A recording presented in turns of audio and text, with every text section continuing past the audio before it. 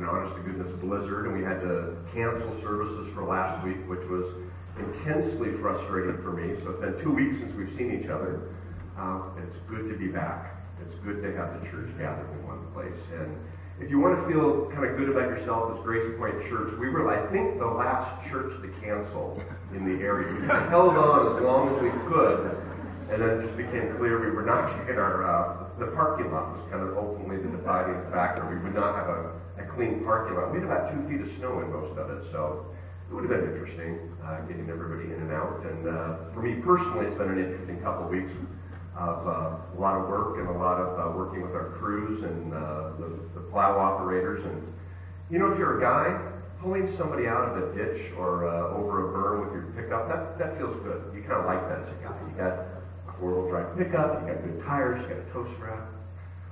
The romance goes away after about the 5th or 6th, and it kind of gets a little old after that. And it's not as much fun, but we've had a lot of fun, and we've had a lot of outpouring of support from the citizens towards the plow crews and our emergency responders. There's some great pictures and some great stories out there. We have one of a firefighter on top of a snowbank, and the bottom of the snowbank, or at the top of the snowbank, just peeking out was a basketball hoop, which is a pretty cool picture, actually, just to see some of the levels of drifts and plows we've had. It's been neat to see the community come together. I don't know if you were a part of it, but I would hope in your neighborhoods you were able to help out neighbors driving around. I got a little choked up. So every neighborhood I drove down on, I guess it was a week ago, might have been Wednesday, I don't know when it was. It was in the past. The whole neighborhood was out. Everybody was out, it seemed, with a shovel helping each other out. And that's just a beautiful thing. That's a good example of the church. Next couple of weeks, we want to, or at least I want to make sure that we set Gary up. We don't want to give up on James for a couple of weeks, and I don't want to preach it. 3 or 4 sermons that had nothing to do with James. So the attempt right now is to continue with James, but not the verses, not do expository preaching from James, but fill in the gaps a little bit. There's a lot of history that goes on between sentences in the Bible, and we want to look into those gaps a little bit. And some of it's in other places in the Bible, some of it's from histories that are extra biblical, and we're going to talk about James, talk about the time James lived in, and talk a little bit about what was going on in the church when James was a leader in the church. And we're going to kind of struggle with what I would call kind of the big questions of the day of James' age. And the funny thing is they're the same questions we struggle with today. Dave's just incredible testimony with the whole image of Dave on a desert island with a knife in his mouth and the New Testament. That's like a story that you hear about, right? That's just a cool... Anyways, Dave talked about, who am I? What do I have to do? What's my purpose in life? What's the meaning of life? That's the same thing that James was struggling with, and people throughout time have struggled with, and we're going to struggle with it for the next couple of weeks. And the main thing you're going to hear about is, the theme is salvation. What do you have to do to be saved? And being very technical about what that is exactly, I think is the most important question you'll ever wrestle with. What must I do to be saved? And you can start with the question, is it what you do or what God did? It's really that fundamental. Is it something that you do that makes you righteous, that will give you eternal life? Or is it what God has already done? That's the main question for the next couple of weeks. That's the main question that James dealt with. And to set this up and introduce it, I want to start and index with a quote from a guy named Charles Spurgeon. He was a 19th century Baptist minister, one of the best writers I've ever read. This is a long quote, so just kind of relax a little bit and let this kind of flow over you. Charles Spurgeon is talking about salvation here. Men dream that by a strict performance of duty they shall obtain favor. But God saith thus, I will show men their folly by proclaiming a law so high that they will despair of attaining unto it. They will think that by works they will be sufficient to save themselves. They think falsely, and they will be ruined by their mistake. I will send them a law so terrible in its censures, so unflinching in its demands, that they cannot possibly obey it. And they will be driven, even to desperation, and they will come and accept my mercy through Jesus Christ. They cannot be saved by the law. I know they have foolishly hoped to keep my law, and they think by works of the law they may be justified. Whereas I, God, have said, by the works of the law no flesh can be justified. Therefore, I will write a law. It shall be a black and a heavy one, a burden which they cannot carry. And then they will turn away and say, I will not perform it. I will ask my Savior to bear it for me. Charles Spurgeon, pretty smart guy, great writer. I also took a look at Calvin. You might be familiar with Calvin, noted theologian. He talked about the impossibility of following the law. Not the Calvin you were probably thinking of, was it? This is Calvinism and Calvin and Hobbes. You may or may not be familiar with it. If you're not familiar with it, I would really encourage you to get familiar with it. The Calvin is a small boy. He has a stuffed tiger that becomes alive for him, and I don't need to get into the doctrine of that. But Calvin at Christmas time had a heck of a hard time. Because at Christmas, Calvin felt like he had to be perfect. He couldn't be bad, couldn't get in fights, because he wanted to get Christmas presents. And if it's too small to read, the basic gist of the cartoon is this little boy can't break the law in order to get his Christmas presents. And as he talks about that, his tiger rolls his eyes and they get into a fight. Now, Calvin has violated the law, and he won't get his Christmas presents. And if you follow the script, every Christmas Calvin went through the difficulties, the impossibility of following the law. So, noted Calvin, theologian, talking about salvation as well, slightly. The law is impossible to follow. That's the important part. And in fact, that starts our central question for the day. And this will be our central question for several things. What must I do to be justified? What must I do to be saved? And the answer is, because I don't like to, have you wait in suspense. You believe in Christ. What must I do to be justified? Believe in Christ. That's our central question for the day. And it's the central question by which the book of James was written. Same idea. What must I do to be justified? And to prove that answer, we'll be looking at the book of James, we'll be looking at the Gospel of John, and we'll be in Acts, and we'll be in a few other histories talking about some other things. Let me pray real quick, we'll take this open. Heavenly Father, as we are your church, gathered in one place, Father, we ask this morning that your Spirit would teach us, that your word would be illuminated, that your word would be implanted in our hearts, and we would all, each one of us, leave here closer to you than we are right now. Father, I pray that it would not be my words that go out this morning, it would be your words through your Holy Spirit over the top of the studies that I've done, and that, Father, anything that I do this morning that would violate your trust, Father, be corrected by your Holy Spirit in the hearts of the listeners. Father, in this we pray in the name of Grace Point, in the name of Jesus Christ, all of us at Grace Point say, Amen.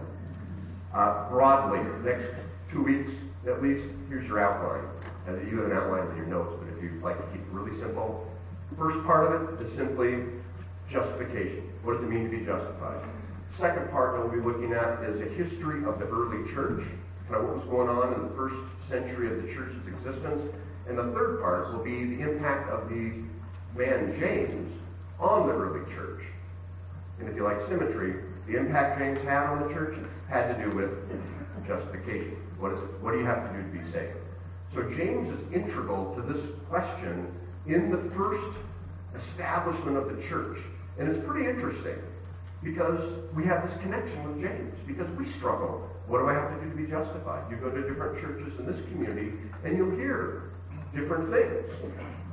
We try to be very clear about what we believe, and I'll be teaching very much the Grace Point belief system for the next couple of weeks of what does it mean to be justified? You have to believe in Christ, and that's it. It's not believe and do something, not believe and be circumcised, not believe and follow the law, not believe and quit smoking, whatever. Doesn't matter. It's believe and you're saved. And we'll talk about that today. And if you hear me say the word justified or salvation, you probably know what the next slide is going to be and why I'm walking over this side of the church, right?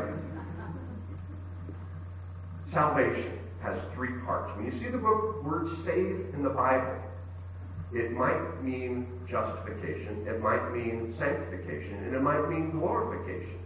And because English is a kind of I want to say a dumbed down language, but I'll say it. It's a dumbed down language. It has very loose definitions, whereas Greek and Hebrew are very specific. So, justification is the first tense of your salvation. It's a past tense thing. When you believed, you were justified. And at that very moment in the past, you were saved from the penalty of sin. The guilt was taken away. You will never be held guilty of your sin when you're justified. A single point in the past. As we move through life, after we're justified, we're not taken up to heaven right away, right? Well, why? That's a big answer. But part of it is to be sanctified, where we are ongoing, every day, being saved, present tense, from the power of sin.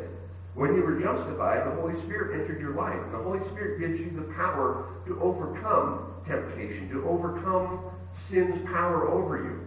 Now, all of us fail at that on a pretty routine basis. But we get better, we get more mature, we get closer to God as our daily walk in life. We should, on every day, we'll have ups and downs, but our life should be getting more mature in Christ and having more knowledge, looking at our lives look more like Jesus Christ. That's sanctification. And sometimes the Bible will say the word saved, but it's a specific definition of sanctification. Someday we'll be glorified. Might be tomorrow, might be years from now, might be decades from now, but we'll be in the presence of God and we'll be saved from the very presence of sin. The only sign of sin in heaven will be the wounds on Christ's body. That's it. There will be no sin in heaven. So when we talk about being saved, there's three kind of parts of it: past, present, future. And for the most part, the future is pretty easy to identify in the Bible. When they talk about being in heaven, that's glorification. But these two kind of get mixed up in our heads. It happens. And that's important. And your guide for figuring that out does come down to context a lot. And I want to talk about salvation. That's the first thing we're going to talk about today. Is, okay, be specific. What does James have to say about salvation? What does the Bible have to say about these three parts? And what does it have to do? And we're going to do that talking about justification, first bit of salvation, in kind of a fun, interactive question and answer format. So the first question for you is, or you might ask me even, is, what are the requirements for justification? You might ask, what are the requirements for justification? What are the requirements? That's a great question. It's simple. It's believe. Okay, John 3:16. Whoever believes shall have eternal life. Do you see anything else after believes? Do you see circumcision? Do you see follow the law? Do you see refrain from eating pork? Do you see... No. Whoever believes shall have eternal life. Justification is belief, pure and simple. You might ask, who's eligible for justification? Also a great question. Who's eligible? Everyone. Everyone is eligible. This is what we all read together during the service this morning. Out of John chapter 4, the woman at the well. We'll be talking about this a lot the next couple of weeks.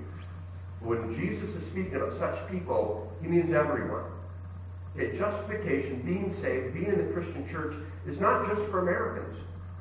It's not just for people in Ukraine. It's not just for Northern European descent people. It's not just for Jews. It's for everyone. And as you might think, well, yeah, that's actually a pretty radical concept back in the day. Justification is for everyone. Everyone is welcome in God's church. You might ask, is my justification complete? Great question. It turns out, yes.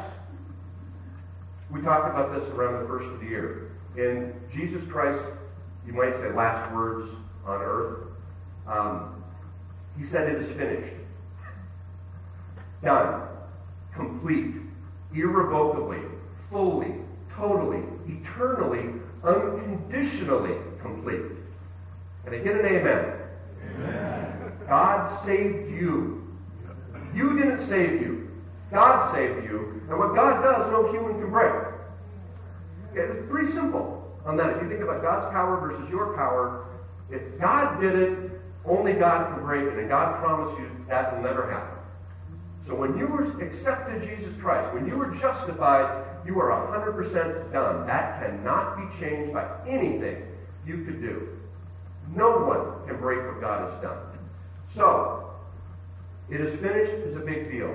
And when you're reading your Bible, I'm not a super well-educated person. So when I'm reading my Bible, sometimes I see saved, and I have to think about it.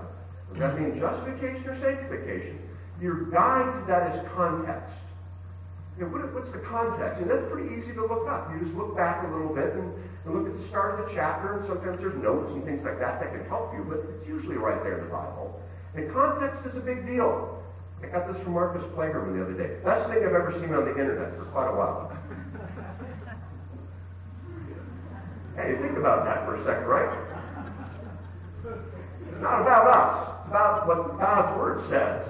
Okay? Context comes from the Word. Context does not come from me, the reader. Context does not come from you, the reader. Context comes from God and God's Word. And that's why it's so important to know context, because context will tell you what the guidance is. So when we look at James, Gary did a whole sermon on this. I just want to hit this again because it's important. The context of James, when you look about it, James talks about saved a lot. This is saved, be saved, do this. Which one is he talking about? Well, you start at verse 2 of chapter 1, right at the very beginning. James addresses the book to the brethren. Brethren. That means believers. People who are already justified. So when James talks about you should do this or not do this, what he's saying is, it's not about to be saved. It's not about to be justified. It's about to be sanctified.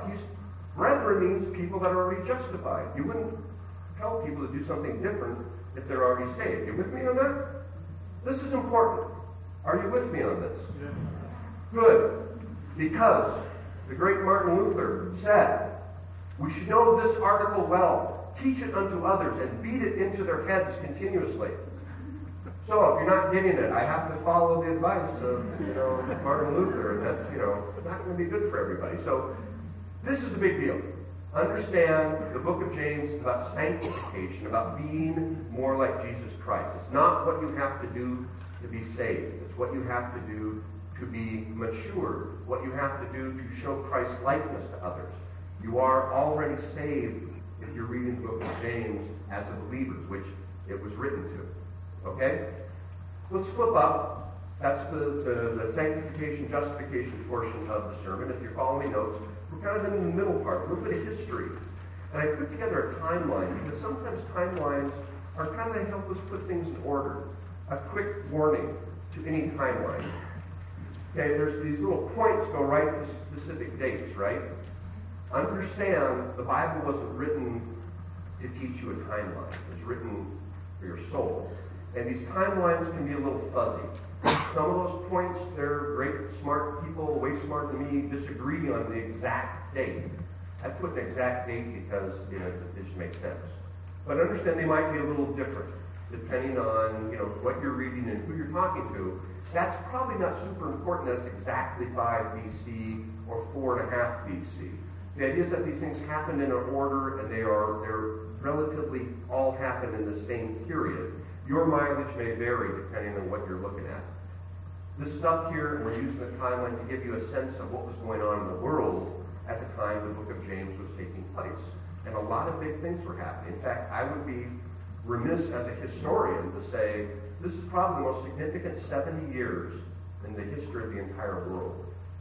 Think about this. You could be alive in 5 BC before Christmas, the first one. 5 BC, you're a Jewish believer. God has not spoken to the human race in 400 years. There's this massive gap. There's this long period of silence. And then God enters the world in 5 BC, give or take.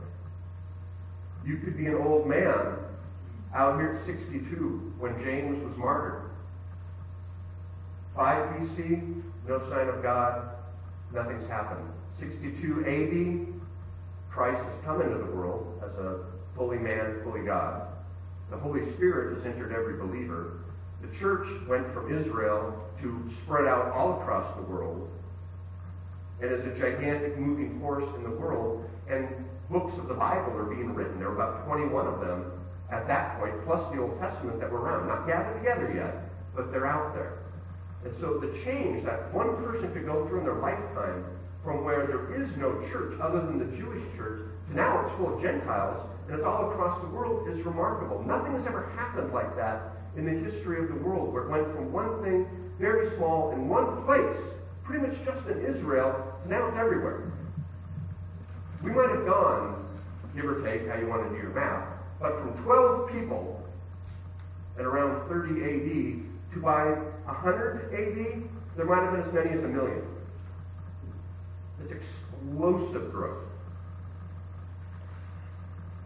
Now, that change is what James lived through. And James, in fact, was the leader of the church during the most tumultuous time of that change, and the most of the tumult was about one question. What must I do to be saved? How am I justified? And that will be the big thing that James is going to wrestle with. So, talking about this is kind of a big deal to the church during this time period. And there was a lot of change for believers. If you were a Jew, God was for you. And Gentiles were a part of the picture. And also now Gentiles get to be a part of the picture. So looking at this, I want to kind of look at maybe, say, 5 big changes. In the notes, I didn't make a 1 through 5. You can follow along. We're talking about the history and the timeline after that. We start talking about the changes that happened, that God appearing. 5 big things happened. The first big thing that happened was salvation, all 3 tenses of it, became for everyone, not just Jews. Now, Christ introduced that. The first time that came up was when he was at Jacob's well in John chapter 4 that we read. The Samaritan woman. Christ runs across this woman at this well. And he starts talking to her about salvation and honesty and how worship takes place. And you can blow past that, but what was interesting, he was talking to a Samaritan and a woman. And Christ was a Jew. He was a strong Jew. He was a perfect Jew. And at that time, in the world, on this timeline, Samaritans and Jews did not get along.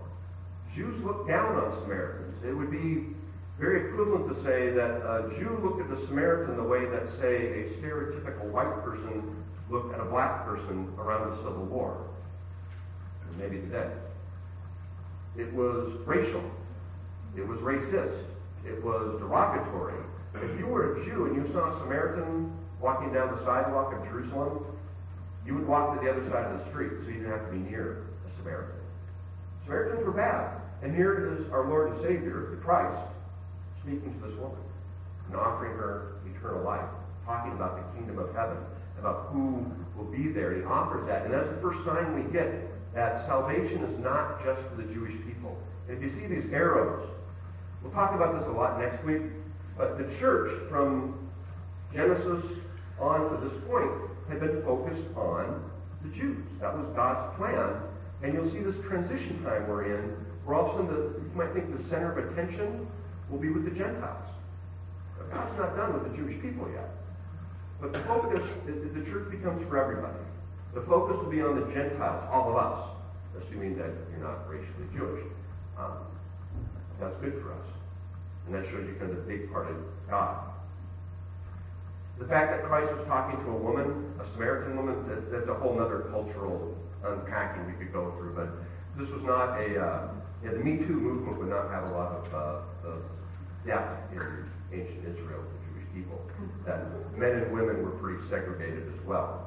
So Jesus is breaking a lot of barriers here to talk about this church is for everybody. God loves everyone. And that's a big deal. Second thing I've kind of mentioned, the center of activity of the Jewish church, of the Christian church, will move from Jerusalem and it will start to grow. And so it's not just in Israel. It will start moving where big churches were found in Antioch, in Corinth, in Ephesus, in Philadelphia, in Rome. Eventually they'll become to Spain, to France, to Turkey, and grow and all the way up to England, which at the end of the first century, the known world for the Westerners, it covers all of it. Africa, eventually into Asia. The church will be growing. It's not just centered in one regional geographically. It's not just does God's church grow in terms of people. It grows in terms of the area going on. This is the time of James. The church is exploding across the known world. Third big change is, again, I'm repeating myself just a little bit, the size of the church goes from very small to probably impossible to count. They didn't keep a lot of data. They didn't have, like we do today, take polls. But the church probably went as high as 1 million believers by the end of the first century. By 99 AD, probably 1 million believers on the planet. Now there's more. But what's interesting is at the same time on this timeline, this explosive growth in the church and the church opening up, what else was happening? Oppression, crucifixion, discrimination, laws, Roman emperors, etc., etc., etc. And yet the church exploded. All the Romans had to do was produce a body, and this religion would be stillborn. That's all they had to do. But they couldn't. The body wasn't there. The church grew. God's word went forth. Fourth big thing is there were a lot of divisions in the church. And this is all starting to take place so right around here, you have Easter, when Christ was crucified. And that's roughly AD 30 to AD 62. So a lot of what we're going to talk about now is a 30-year period at best. It's a very short time span. But in that time, all of a sudden there were these divisions in the church. There were racial divisions.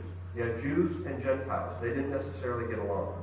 Again, kind of like the South in America, or just about any other country that whatever racial divisions you have. There were also divisions in practices. Gentiles did things differently than the Jews, and methods of justification or arguments about that. There were legalism discussions versus people said, hey, I'm saved, I can do anything I want. That's called licentiousness. And they were all crazy partying people. And then there were people that were super strict, that followed the Jewish code, the 613 guidelines in the Old Testament. You have to do all these things in order to be saved. And there were big arguments about that. There was things about citizenship. The Romans were really big on being citizens. That was an important thing to say you're a Roman citizen. And so there were, well, I'm not going to be a Roman citizen, I'm a citizen of heaven. Well, I can be both. And they had divisions about that. And then they had a lot of weird stuff where there was still idol worship going on, the Roman pantheon of gods and goddesses. People were kind of doing that and doing Christian. They kind of made, well, Jesus is just another, and some of the churches got pretty messed up. And if you read your Bible, like some of the ones like the Corinthians, and they're talking about some of that, about how to handle those divisions. But the biggest division of all was this. Are you justified by works of the law, or are you justified by faith? That was the biggest division of the church in that 30-year period. And I would argue it's still pretty much a division today between churches. What must I do to be saved? It divides us. It's something that we argue about. People are still working on it. And that's what we're going to be working on a lot. We've already talked about believe, and that's it. So, got a little doctrine this morning about salvation. We're not going to give up on that, you know. We had a little bit of history about what was going on in the church. Let's talk about the man, James. What kind of man was this author? We're going to talk a lot about James the next 2 weeks. Starting that now, and while I'll be using some biblical sources, I'm also going to be applying what I'll call logic and common sense and supposition and implication, as well as some sources that are not from the Bible, but history books that have been written about James. So whatever you say about James, take it as interesting, but don't take it as this is like absolute truth the way that we talk about your justification. Are you with me? So it's like a history class for a little while, okay? You're getting kind of some my learning, but don't take this. It's not the same as biblical truth. That's important. Some things about James. Okay, first off, James was not saved. His justification was not as a kid. James was probably saved as an adult. Now think about that. Your half-brother is our Lord and Savior. You watched him grow up, and yet you didn't believe. That's interesting to me. Why do we kind of have a feel for that? John 7:5. You don't need to look up. You can look it up on your own. But it says, "For not even his brothers were believing in him." Speaking of Christ. So Jesus' brothers did not believe he was the Son of God. That's interesting. Does that mean he's a skeptic? Is that? I don't know. But that's an interesting fact. They thought Jesus was crazy a little bit. They didn't know how to respond to that, I guess. But it talks about that in John also. And then it has in 1 Corinthians chapter 15, verse 7, after the crucifixion, The risen Christ, it says, then he, speaking of Christ, after he rose, appeared to James and then to the apostles. Now, it's not explicit. It doesn't say when James believed. But I think it's a reasonable thing to assume. In fact, when you read the theologians and the great thinkers, they usually point this to be that James was probably saved after seeing the risen Christ, which, that would work for me too. That would be pretty tough. That'd be, to not believe at that point would be pretty hard to do. So probably James was saved as an adult. Possibly, likely, as best we can tell, after seeing his half-brother risen from the dead. Later on, in Acts 1, verse 14, they're in all the apostles are in the upper room, just before Pentecost. And it's reported that everybody was there, the apostles, Mary, and his brothers. And the very next verse, Peter says, brethren, meaning believers. So somewhere between when Christ rose and Acts 1, which is the same year, Peter addresses James as a believer. So at that point in Acts 1, we know that James was probably a believer, probably as an adult, probably between the crucifixion and that first meeting in the upper room there at the day of Pentecost. So I want to talk a little bit character traits, aptitudes and attitudes of James that we can kind of see. And these are, again, kind of historically based, not necessarily biblically based. First off, James is pretty humble. The book opens with James identifies himself as a bond servant of Christ. Now, if you were the half-brother of Jesus Christ, how would you identify yourself today? I mean, I'd have it printed on my business card.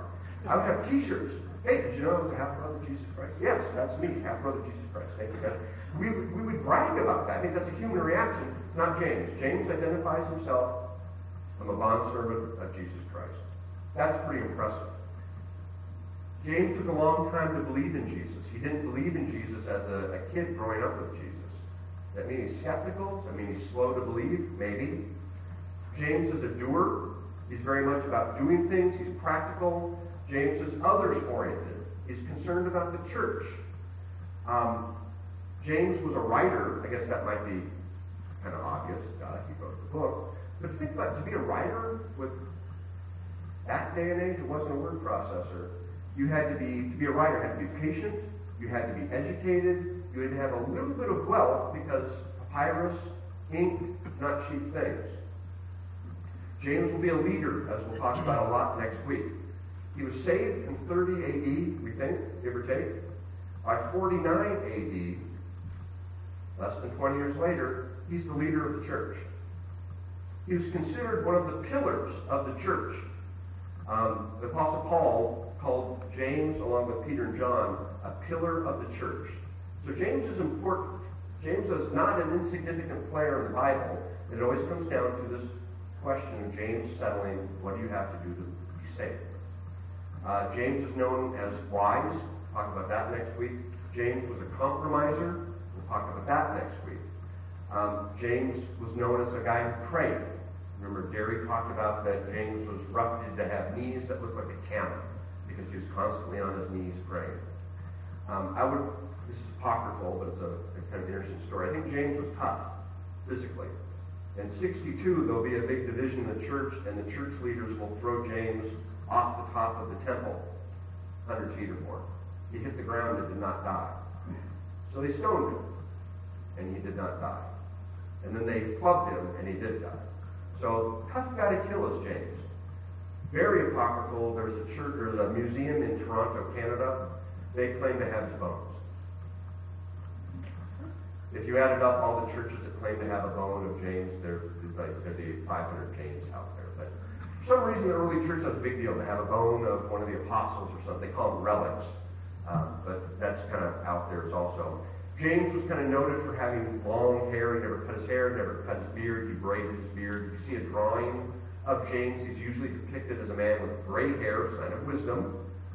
He had hair, a little jealous, that's okay. But his beard was just elaborately done in all these old drawings.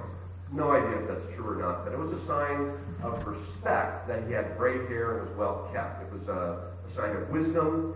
He was sometimes called James the Just for his decisions, the decisions he made. It's just interesting to me to look at the connections we have to James. That James' number one thing he had to wrestle with as a leader was, what does it take to be justified? And we still talk about that today. And in fact, in the church, we have an answer that's believe and you're justified. Very much so because of the decision James is going to make that we'll talk about again next week. So I'll invite the worship team to come back up at this time. And as we kind of close out this little history bit on James, about the man, about the time he lived in, and about this nature of justification, and kind of the doctrine of salvation, there's something for you to wrestle with as well. Even if you've made that decision about how you explain it, what you do with your life, and why you do the things you do with your life. Do you earn your way to heaven, or did God pay the price for you to get to heaven? And how we talk about that with others is important to that. Do you earn your way to heaven by your actions, by following the law, or do you let Christ pay for all that? And whether it's a little kid trying to be good for Santa to get presents, or it's a great theologian like Charles Spurgeon, they write this down that what does it take to be justified? Belief in Jesus Christ, pure and simple. I want to close with another quote from Spurgeon. Charles Spurgeon wrote a sermon on this topic, on being saved, and he likened the law to a mountain. The law is like a mountain on top, and now the sinner says, I cannot climb over that. It is a task beyond Herculean might. But if it not had been for the mountain being too high, the sinner would have gone climbing up, and in climbing up, he would sink into a chasm or be lost under a mighty avalanche, or in some other way perish eternally. The law comes that the whole world might see the impossibility of being saved by works. I see before me a narrow pass, called the pass of Jesus Christ's mercy, and the pass of the cross, methinks, I will wend my way thither.